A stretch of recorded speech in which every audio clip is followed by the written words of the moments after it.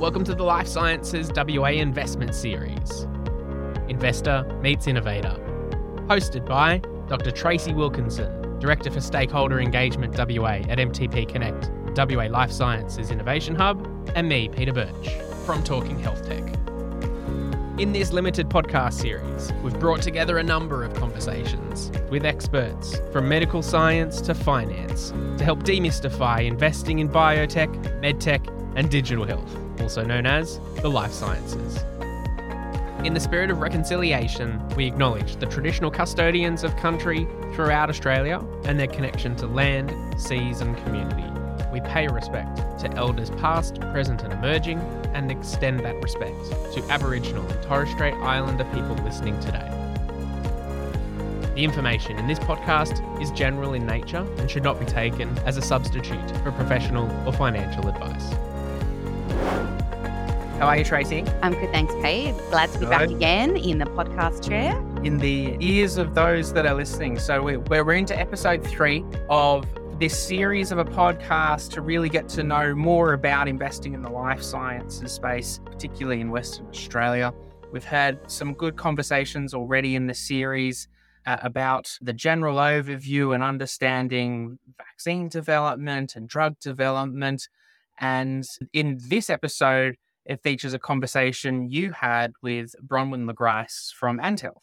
It did, yeah. Bronwyn LeGrice is the CEO of ANDHealth, which is a really interesting organisation. And this is a really deep dive into digital health, investing in and commercialising in digital health, which I think is probably one of the fastest growing areas of the medtech sector. And when we look at the whole health and medical life sciences sector, the overwhelming mega trend is digital evolution of that sector. So digital health is here to stay. And this is a really interesting conversation, I think, into some of the challenges and the opportunities in that space. Absolutely.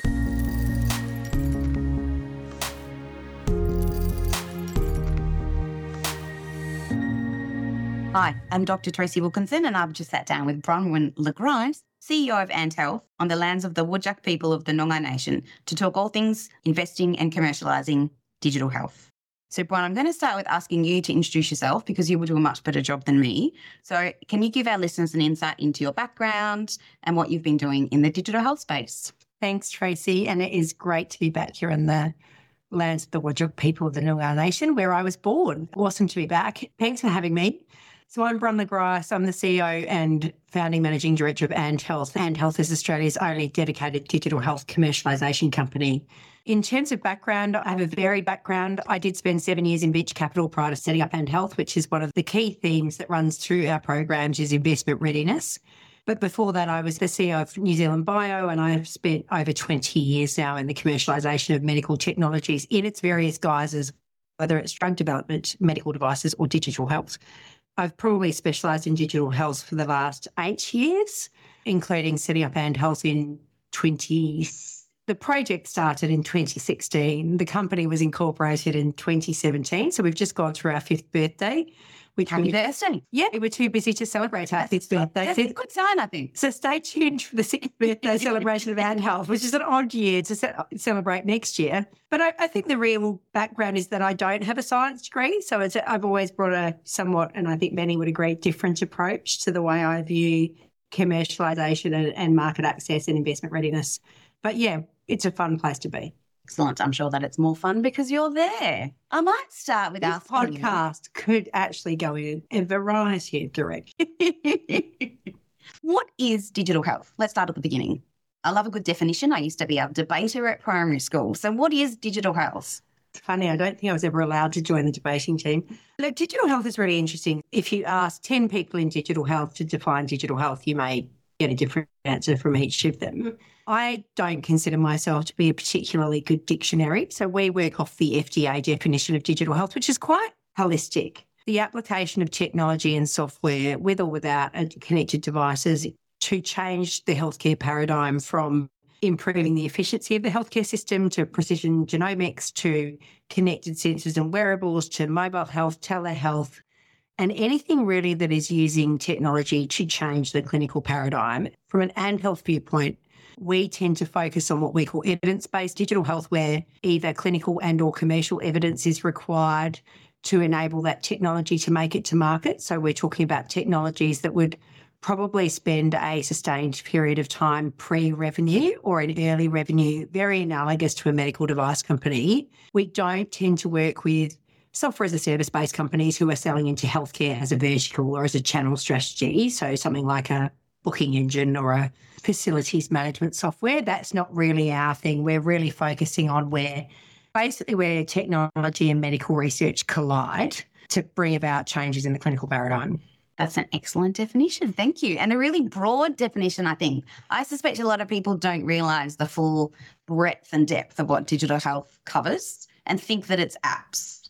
Yeah, there's a funny story to the definition thing, though, because we're here at AusBiotech, so it's only fair that I take you back into the deep, dark recesses of the background to ANDHealth. Once upon a time, I actually chaired something called the AusBiotech Digital Health Advisory Group, or DHAG, which is singularly one of the worst acronyms ever invented. But the DHAG was really interesting because we were trying to get our heads around where digital health and medical research and kind of life sciences start to come together. And interestingly, at the time, the big investment by the federal government was in the Australian Digital Health Agency, and it's still a very substantial government initiative that is there to support what I would call national digital health infrastructure, connectivity, workforce, platforms, like really big national platforms, My Health Record. But at the time, and we're going back to 2015, right? Doesn't feel like long ago, is a long time ago. Digitalhealth.gov.au actually said digital health is the digitisation of medical information. Right. At the same time as the FDA was doing the pre-certification program and had this massively wide definition of digital health. And that was actually what that definition differential was one of the things that actually made me say, hey guys, we're missing something. And we're a top 5 destination in health and medical research, and we are breeding some best of breed technology companies like Atlassian. We should be all over this. We are the country that goes, there's a new industry, we're going to back it. And it was just not quite there. Silence. As everyone knows, I'm very good at filling silence with noise, hence ANDHealth came into being. So really answers the next question that I wanted to answer. What interests you about digital health? What is it that's got you hooked for the last, 8 years? It goes back further. So the other day I was going through the archives. We've all got the archives of presentations we gave in try jobs. You've probably got some from when you were a bioinformatician. So we're going through it, and I seriously found a presentation I gave to the NZ-ICT Association. Right. In 2009. Yep. When I was the CEO of NZ Bio, talking about the convergence of ICT and life sciences, which is interesting. New Zealand was quite a formative experience for me. In New Zealand, you can't just hang out with life sciences people. Sure. So in New Zealand, you get the ag biotech people and the human health biotech people, the industrial biotech people. They do really cool things with algae and make fuels and stuff. And then the ICT people and the tech and the SaaS people, they're all in this very small 1 degree of separation environment. What you actually end up working on is tons of converging technology. So at NZ Bio, only 18% was human health back then. I don't know what it is now. You would see ag biotech, so predominantly ag-focused research organisations coming up with human health products in that kind of convergence between animal health and human health, or food and human health.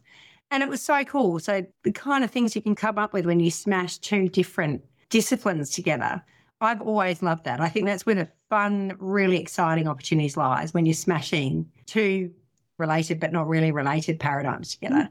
The whole thing for me about digital health, what excites me is what you can unlock by bringing together 1 or 2 really different cultures. Yep. So you think about the seniority and the decades of research many researchers undertake in medical research with the software as a service. I'm going to start an app and I'm going to be selling it in 6 weeks' time. Big kind of spectrum.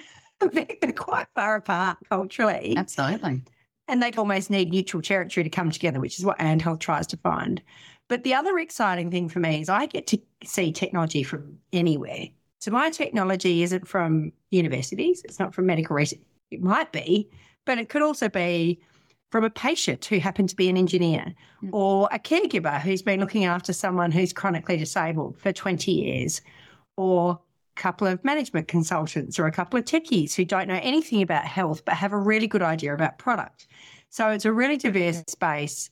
I have a short attention span, so there's enough going on that it keeps me interested, but also it's a path less travelled. So the reality is the commercialisation pathway and the value inflection points that you see in digital health are still evolving. They're not set. You can't just go, I've got a phase 2A asset in breast cancer that has outperformed what's currently in market, and I can go and look at the data for acquisition of phase 2A assets for breast cancer treatments better than what's in market. And I can get a rough idea about what the exit value on that tech will be. No such guidebook here. Like you are really, You're making it up as you go. Like, nearly every deal is pretty much fresh. If you're exciting. It's exciting, or if you're you need a little bit of additional stimulation in your life like me, then it's probably a great place to be. The potential is massive. I think the other thing that I really love is when I was in traditional healthcare VC, you can work on these technologies and invest in them and make lots of money, but they never actually, while you're working on them, they don't actually really go into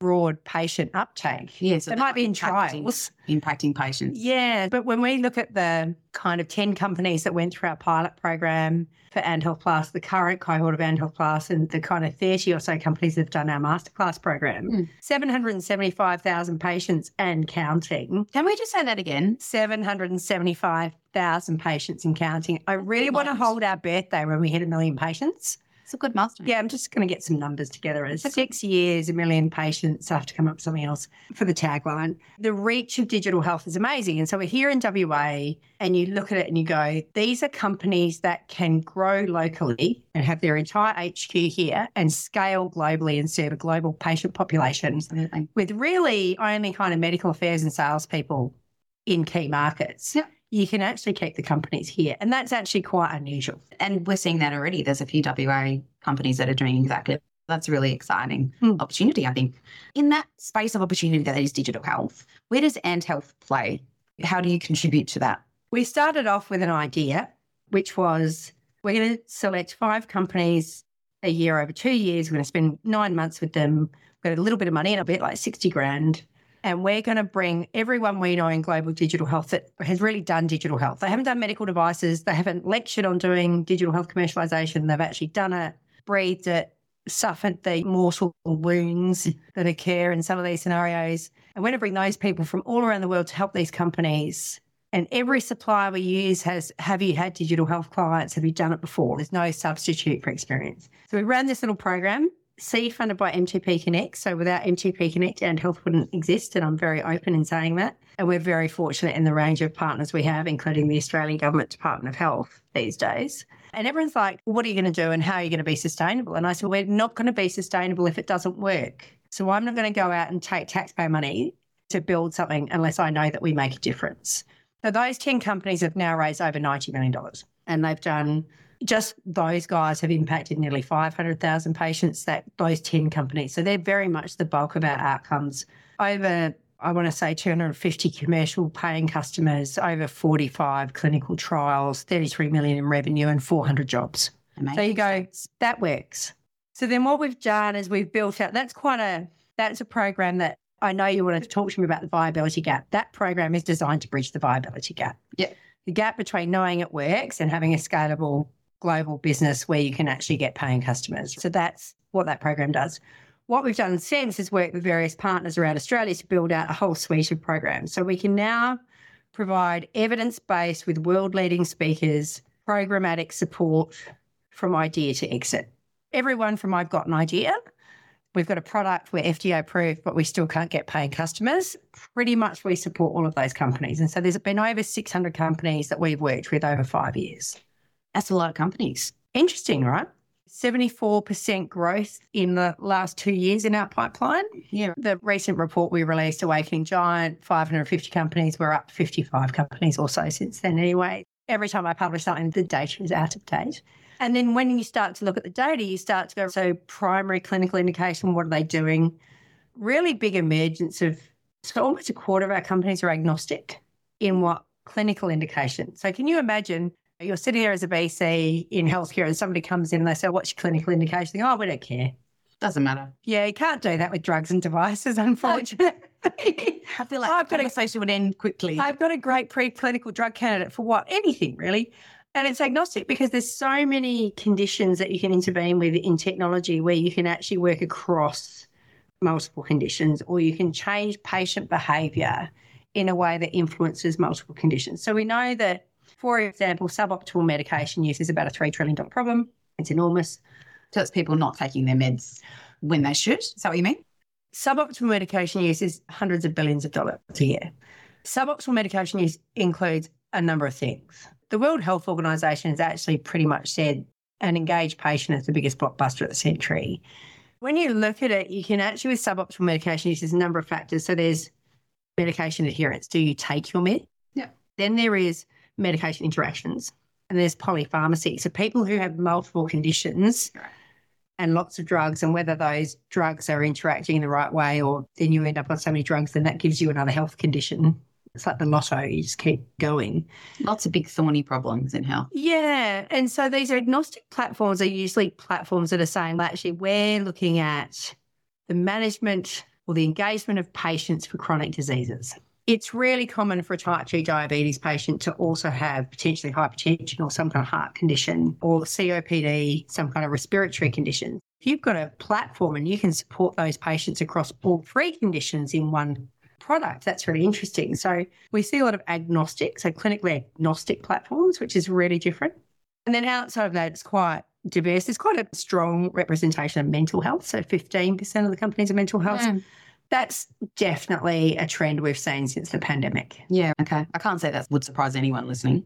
Yeah, it's definitely, and I think the pandemic was interesting because I think actually Australians just got comfortable talking about their mental health. I don't think we've got a bigger mental health. Well, we probably do have a slightly bigger mental health problem, especially in those states far to the east where we were locked up for long periods of time. I think we're better at talking about it and accepting it post-COVID as well. So I think we're more open about mental health. I think as Australians, we've always been quite closed about mental health. So yes, the clinical variation is really interesting. 40% think that clinicians are their primary end user, and 40% think that patients are their end user, and 20% others. By others, there's about 8 categories there, which I won't bore you with. That's not unusual. Who they think is going to pay for it is much more varied. So one of the other challenges in digital health, which keeps you on your toes, is the people you need to love using your products. They have to love using it. We've all got the apps that have lived on our phone for 5 years that we haven't opened for 4 years and 11 months and 25 days. You have to love using it, but you're probably not going to pay for it. So the reality is clinicians and patients and those that you rely on to deliver the clinical outcome have to love to use the product, but none of them really want to pay for it. So we live in a largely government-funded healthcare system, and then everyone goes, yeah, but what about the US? The US is a for-profit insurance-funded healthcare system. So most people are still used to having their healthcare products subsidised in some way, whether it's via insurance or whether it's via government. And so the sad reality is many people will pay more for their fitness tracking app to compete with their mates at whatever sport you choose, cycling, running, golf, whatever it is, then they will pay to manage their own chronic diseases because they think someone else should pay for that. That's one of the biggest challenges with digital health is who do you get to pay for it? You've got to design a product that people love to use because otherwise it won't work, at the same time as trying to work out somebody else that will pay for it, who's possibly not going to use it day to day, but is expected to pay the bill, whether it's government or an employer or a hospital. It's a really fascinating, and it's constantly changing. It's evolving. It's like the kind of new frontier when it comes to regulatory and reimbursement structures and all of those things that are quite well established for devices and drugs. And it's not that the reimbursement's established, it's that the pathway to get reimbursement is really well known. What you need to do needs to be in the submissions, all of that stuff. Whereas in digital health, it's still a bit nebulous. I can see why there's a need for someone like ANDHealth to come along and help people with the nebulous part of their commercialisation journey. From an investment perspective, I just wanted to go back to, we've talked a little bit about digital health being different to medtech and drugs. If you can put yourself back into those VC shoes as an investor, how are those digital health opportunities different to medtech, biotech, pharma, device? You probably shouldn't have given me the questions first because I feel like I've been trying to answer them in my ongoing monologue. Here's another thing for you then, because we probably have covered that. What is the difference between a normal tech product the other and one. a digital health product? For sure. if you're building a software as a service business or some kind of two-sided marketplace, B2C or B2B, I don't really mind. You really are looking, that is all that lovely startup theory of minimum viable products, get paying customers, use the paying customers to prove the product, upgrade your product, upgrade your revenue, raise money off the back of your lovely hockey stick. Personally, I never played hockey, but I do know what they look like. From an investor perspective, it's quite different, right? So tech company, you're looking at some of the same things. So quality of product market fit, traction, all of those things. But you're also probably looking at revenue. And when you start looking at your valuation, you're probably looking really hard at revenue. Yeah. Discounted cash flow analysis. Yeah. You've been there. You know how to do those. I'm personally not a maths person, but I've got some great template spreadsheets that calculate things. So that's your tech side. But then on the pure health side, I've all got drugs and medical devices. You're looking at 5 to 10 years, no revenue, substantial R&D costs, clinical trials, publications, key opinion leaders, medical affairs, regulatory approvals, reimbursement, pricing, potentially trade sale or partner with large pharma or medtech to get distribution. But again, whether it's a medical device and it's feasibility trial data and pivotal trial data, or whether it's a drug and it's phase 1, 2, 3, and so on and so forth, as a healthcare investor, you're not looking at the discounted cash flow, but you can look at terminal value comparative. You can look at what your exit value is going to be. You can look at relatively close, and there's quite a deep database of deal data these days. You can see what the valuation of those assets will be, and you can make your money, your 10x or in some cases 20x, without that product ever making it to market, selling one product over the counter. So because you sell on to a big pharma or a big medtech company. Then yeah, I mean, you can get your exit through a trade sale at phase 2A in a lovely world. Digital health's really interesting. So these guys, the healthcare investors, what are they looking for? IP protection, so great, strong patent family, patent estate. They're looking for the quality of the research, the peer review, the pathway, the known clinical trials, the known regulatory pathways, key opinion leaders, all of that stuff, right? And you can really start to de-risk that using that framework by exit valuations based on a deep database and comparators and some discounted cash flow, because that's a kind of combination approach. And then you can do that. But then digital health's really interesting, right? So we have companies and they've all got clinical data, compelling clinical data. They might have been turning over somewhere between $1 and $3 million a year for 3 years. But hey, it works. So medical devices and drugs, if you know it works and it's better than what's out there, there's money, right? That's you're there. In digital health, it can work and yet never scale. That's why we don't call it the valley of death, not least because it's a really old tired term and I hate it.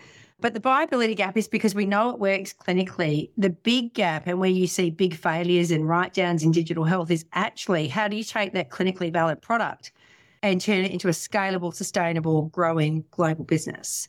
And that's hard. And even the digital health veterans don't get it. And we saw that with the Teladoc Livongo transaction. Yep. And they paid 60 times revenue, 60, not 16, 60 times revenue, $18 billion acquisition, written down by over $6.6 billion within 6 months of closing the transaction. Now, that's pretty clear on from a transactional perspective. Mm-hmm. Admittedly, timing of the transaction went going right at the peak of I'll use the B word, bubble, and going into a period of market correction, sure. But the reality is that write-down was over 30% of the transaction value. That's a big write-down. It's huge. And it was an outlier on revenue multiple anyway. You look at that and go, even the people that have been in digital health a while don't always get it right. And the market correction is really pounding some of the, especially US data, US companies in terms of data. They have better data, so it's easier to quote those numbers. Mm.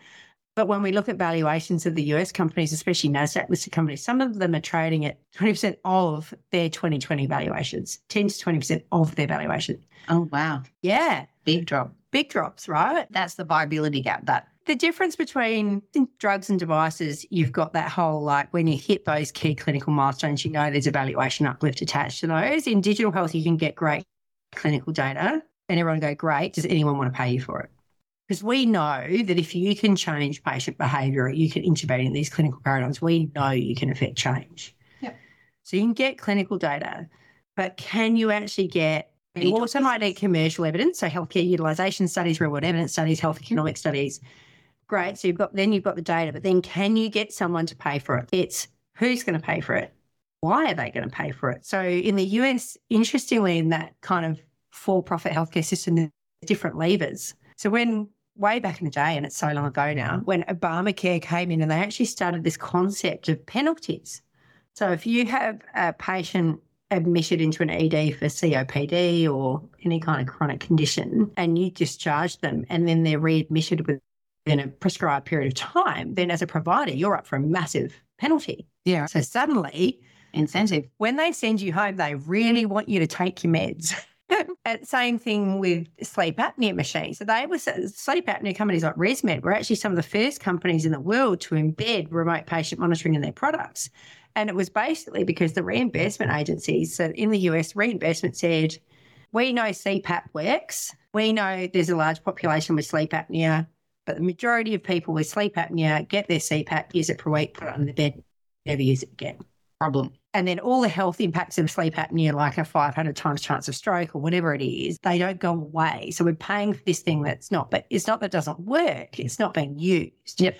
And so they said, in order to be reimbursed for CPAP, you have to actually prove that you've used it. And I'm going to get the numbers wrong. Next time I see Mick Farrell, he'll probably give me a hard time. It's something like you were using it 70% of the time for 90 days. Okay. So you had to prove adherence before it could be reimbursed. Not least because the 90 days gives you enough time to actually start to feel the health benefits of actually breathing while you're sleeping, which strangely enough makes you feel better breathing while you're sleeping. It's not really that strange. When you think about it, it makes sense. That kind of remote patient monitoring. So we know these things work, but again, what drove that? That was a policy decision that drove that. Why are they going to pay for it? Are they going to prevent penalties? Are they going to... The one thing we get a lot from digital health companies that come to ANDHealth is, and I know they pitch this to every investor because we hear it from nearly every company, we can save the health system X dollars per patient per year. Who pays for the health system? It's a combination of federal and state governments. Who are you asking to pay for the technology? Somebody down here at Charlie Gardner Hospital. They don't run the health system. Their incentive to act in the greater good to save the health system money is not how their personal performance is managed on a day-to-day basis. So they only want to know how it works for them. And often too, you're asking like subscription-based models, these aren't like MRI machines. They're coming out of OPEX budgets, not CAPEX budgets. So they're different. They're not balance sheet items. They're P&L items. And then you've got hospitals all over the country that are at the end of the day trying to do enormous amounts of things for Australians with really tight state and federal budgets. Yeah.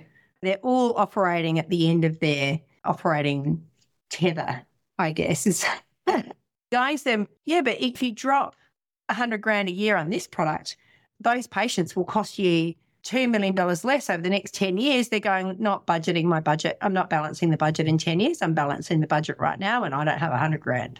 Yep. It's why will they pay? And things like reimbursement or counter incentives and incentives work really well for changing behaviour. So policy settings change behaviour. The other thing I think we don't do well in Australia from an investment perspective, and I think I'm hoping it will change, is that we don't buy a lot of Australian training products. So if you think about the purchasing power of our healthcare system in Australia, yes, that's enormous. Agreed. And yet there's no, the single biggest feedback we get from very small to quite large digital health companies in Australia is that it's incredibly difficult to get bought, to have your product purchased by an Australian healthcare system. And in fact, what we see is a lot of those technologies getting traction in offshore markets before they can sell into Australia. Yep. That's quite hard too, because then the offshore markets are going, why doesn't anyone in Australia use this? It's amazing.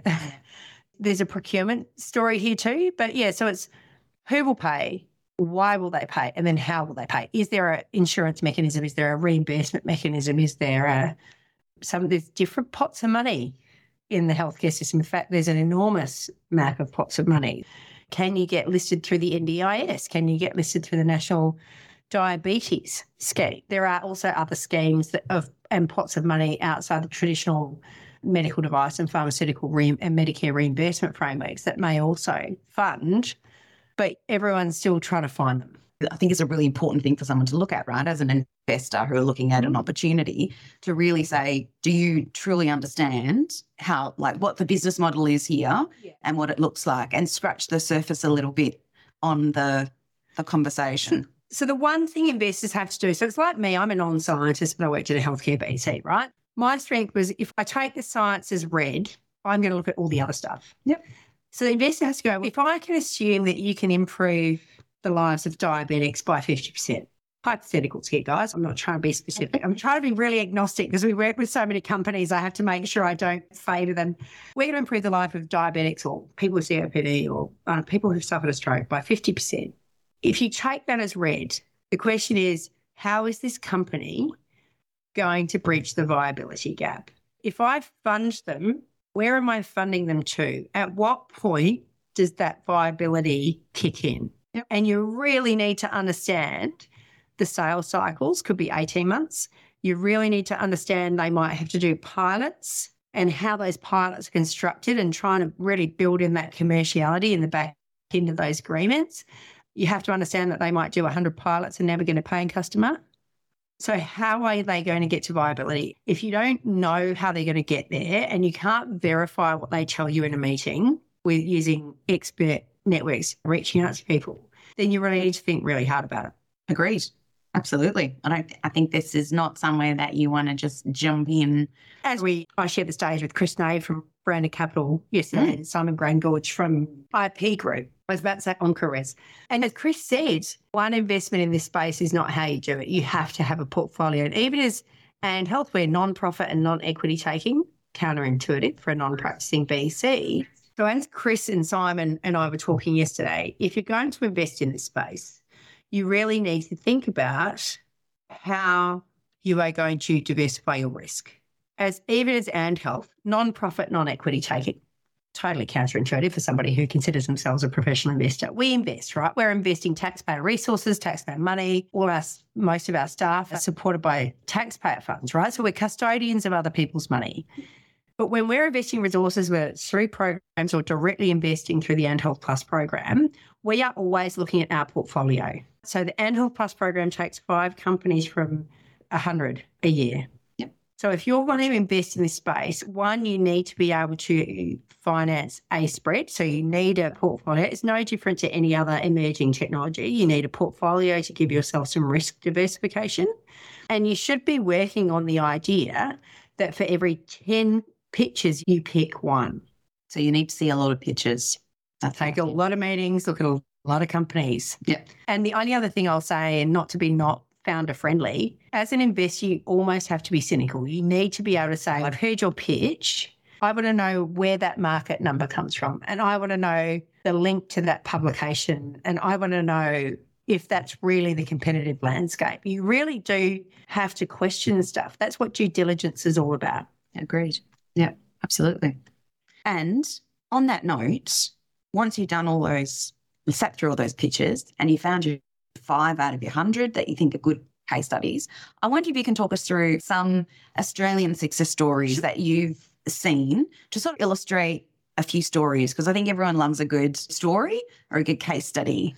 This is where I get in trouble, right? So in our flagship program, we've worked with 15 companies and we're about to announce another 5. And so when you pick some, you almost feel bad. It's like picking favourite children, which apparently you're not allowed to do. No. Not allowed to do that? Okay. No. I'll make sure I remember that when I talk to my kids. Look, CM Medical, I've talked about them.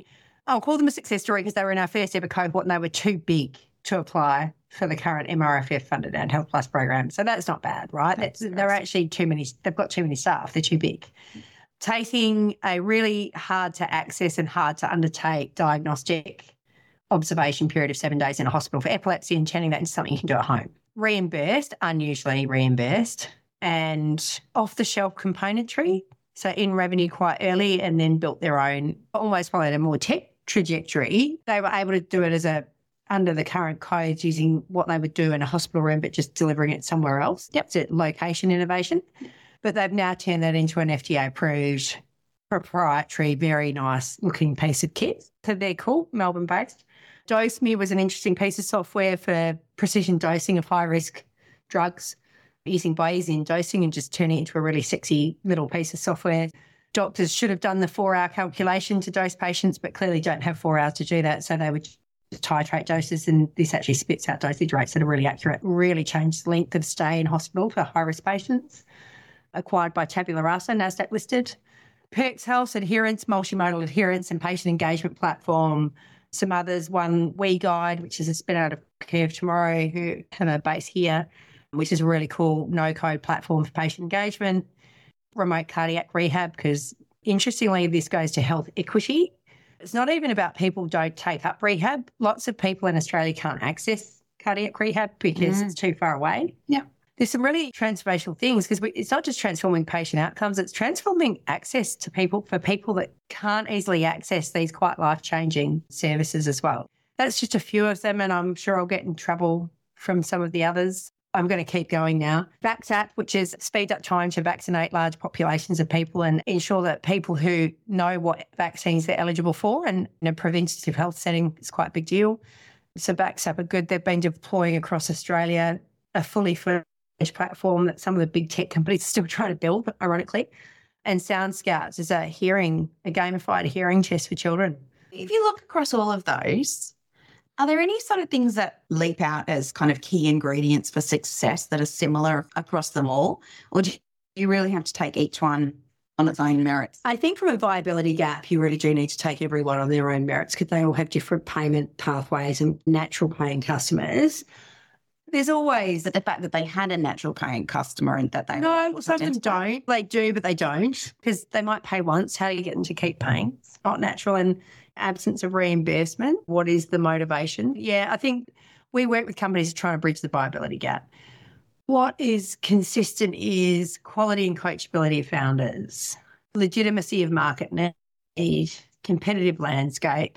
So those kind of key ingredients transcend digital. And a product that is developed in an environment that will withstand regulatory scrutiny. One of the interesting things we get is a lot of our international advisors are really surprised by the fact that our companies don't have what they would deem basic storage, security, privacy, quality management systems in place from day one. Yeah. So we see a lot of companies retrofitting medical grade software development QMS after the MVP has been developed, whereas in bigger, more mature markets, it tends to be the code is written in that QMS environment from kind of day one. Yeah.